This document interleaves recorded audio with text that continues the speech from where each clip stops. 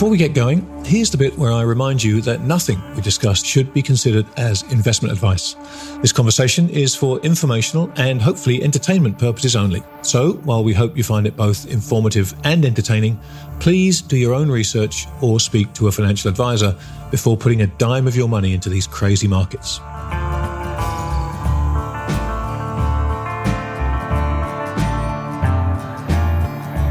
You're about to listen to a special preview edition of the Grant Williams podcast, featuring my very special guest and dear friend, David Hay of Evergreen GavCal in Bellevue, Washington.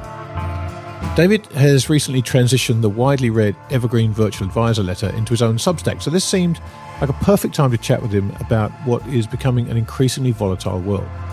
David's wealth of experience, pragmatic approach, and his comfort level with being a contrarian I have to say have been invaluable to me over the years, so I'm absolutely delighted to have the chance to chat with him about the challenges posed by inflation to anybody managing money. We also talk about the dilemmas facing the central banks, his long-standing investments in the energy space, and much, much more. Every episode of the Grant Williams podcast, including the Endgame, the Super Terrific Happy Hour, the Narrative Game, This Week in Doom, and my new series Shifts Happen featuring Luke Groman, is available to Copper and Silver tier subscribers at my website, grant-williams.com. Copper tier subscribers get access to all the podcasts, while members of the Silver tier get both the podcasts and my monthly newsletter, Things That Make You Go, So, if you enjoy what you hear on the show and you want more high-quality content like it, then please make your way over to grant-williams.com and join our exciting community today. And with that, on with the show.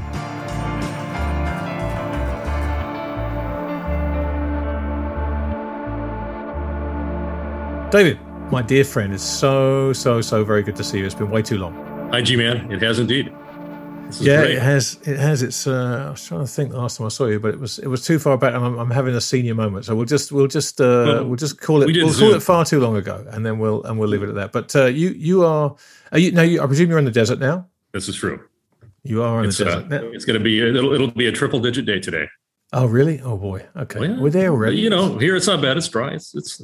I'm not complaining. True. Well, listen. What have you been up to lately? Anything fun? Anything interesting? I know on the work side that you've had a few things going on. We'll get to those shortly. But what else have you been up to? Well, I'm up again. I'm walking again. That's the big news in my life because, as you know, I had a rather nasty fall right before Christmas on black ice and cement stairs. And yes, the black ice and cement stairs definitely won that battle.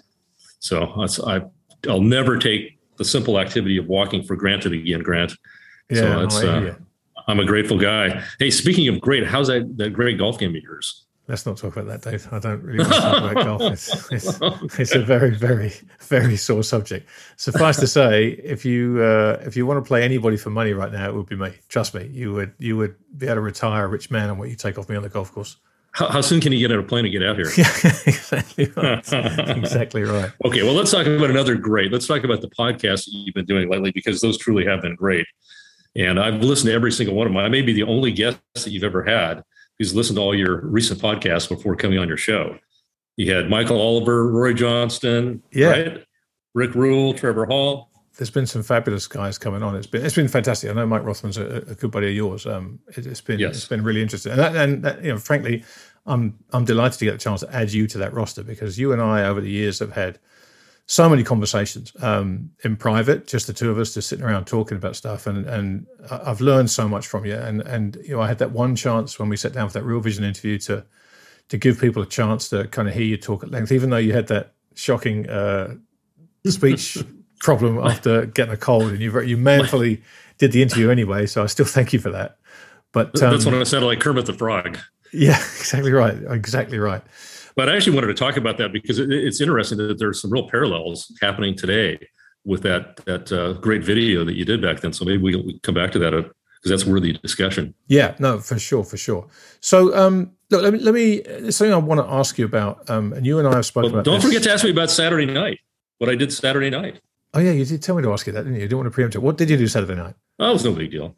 Howard Marks invited me over to his Beverly Hills mansion to meet Joe Manchin. Senator Joe Manchin, so you could say it was Manchin at the mansion. All right. And they quip in Washington these days that Joe Biden is the second most powerful Joe in D.C. And actually, there's quite a bit of truth to that. So I know politics is always dangerous to talk about, but this is, I think, safe ground because it involves the organization that Howard Marks co-founded back in 2010. A lot of people are not aware of that. Even Ben Hunt didn't know that. It's called No Labels. So it's a bipartisan political entity, and their congressional offshoot is the Problem Solvers Caucus. They have 29 Democrats and 29 Republicans. So it truly is bipartisan. And Joe Manchin is in the Senate, of course, but he's, along with about 10 other senators, is very closely involved in the organization. And it's important because if you think about it, Grant, I mean, these are the guys that literally single-handedly, or maybe with just a few hands, stopped the Build Back Better. That $6 trillion Bernie Sanders legislation that was going to go through, and then it got cut down to $3 trillion. And Manchin said, "We're not even doing that." And if you think about it, imagine the inflation problem we would have today if that thing had gone through. And they were trying to introduce that when the economy was already hyper-stimulated. So, thankfully, Joe Manchin and his group stuck up for the country. And so anyway, it was an amazing experience getting to meet them. It was a private group, got to talk one-on-one with Howard Marks and Manchin. And, you and I are newsletter writers, so Howard Marks' newsletter is legendary. Yeah, you probably heard the story that supposedly when Howard's newsletter gets on Warren Buffett's desk, the Oracle stops everything to read Howard Marks' newsletter. It's that good. And so it was just a great honor for me to be able to meet him. Yeah, no. Anyway, that was my Saturday night. Well, I had the chance to meet and interview Howard a few years ago now, and he was just fantastic. I mean, so smart. It was tough to keep up with him, frankly, but he was also very generous with his time, and I really, really enjoyed talking to him and learned an awful lot. And as you say, I mean, his letters, for anybody out there who doesn't get the Oak Tree Insights, they're free, and you should absolutely sign up for them at the Oak Tree website because they're published on an ad hoc basis, but boy, are they great reading whenever they come out. But listen, Dave, let's talk about the world. There is so much going on right now. It really is just a fascinating time to be alive. And I want to start things. Do you think there's stuff to talk about? Everything's so boring right now. Well, we always find something to talk about, you and I. But I want to start with inflation because I think it's the big variable, it's the big story, it's the big change that we have now. All the other stuff we can talk about, rate hikes, non-rate hikes, we can talk about guidance, we can talk about hawkish numbers. All that stuff has happened over and over again for the last 20 years. The one variable this time that we haven't had before is inflation. So let's start off with that. Talk a little bit about how you see the inflationary environment right now, and perhaps you could touch on your experiences with the last kind of similar bout of inflation we went through. Well, first of all, I'm old enough to remember the 70s. I know you are. There's not too many people managing money today and I do manage money. That's another thing that's a little bit, I think, unique versus some of your guests, most of your guests. But I was an investor in the 70s, and I vividly remember what that was like. And that's why when I hear people say that, Jay Powell is no Arthur Burns, I think absolutely he's not Arthur Burns. He's way worse because Arthur Burns in the 1970s never let inflation get out of control to the degree that Jay Powell has. And in 1974, Arthur Burns got interest rates to 10% when inflation was running at 10%, with an energy crisis, like we have now. And here we have inflation running at 8%, and we've got the Fed funds rate, getting up close to 1%, so still fantastically below, ridiculously below. So I think you're aware of the evolution that I've had in terms of inflation. That my career actually started in the financial industry in 1979. And somewhere around 1981, 1982, I came to believe that Volcker meant business and that he was actually going to get inflation under control. So basically from 1982 until 2020, post-COVID, I was pretty much always a bond market bull and a believer in disinflation. But based on what they did in the COVID response, which in my mind was absolutely MMT, full-bore modern monetary theory that Stephanie Kelton wanted to do so much, that as a result, inflation, I changed my attitude completely. I believed that we were going to get a lot of inflation. And it wasn't just me. You had actually Howard Marks saying at the same time that we were doing MMT. Jeremy Siegel was very adamant that the money supply growth at that time that was running at something like 40% was going to lead to high inflation. And yet, as we know, Jay Powell and the Fed were in denial virtually all of last year. One of the most amazing factoids is that the Fed balance sheet, which started before the financial crisis, it was $700 billion. Last September 30th, it was $8.5 trillion. Mm-hmm. And then by the end of March, it was $9 trillion. So just think about that. They printed, or fabricated is a better term, another $500 billion into the teeth of one of the greatest inflation accelerations of all time. Sheer madness.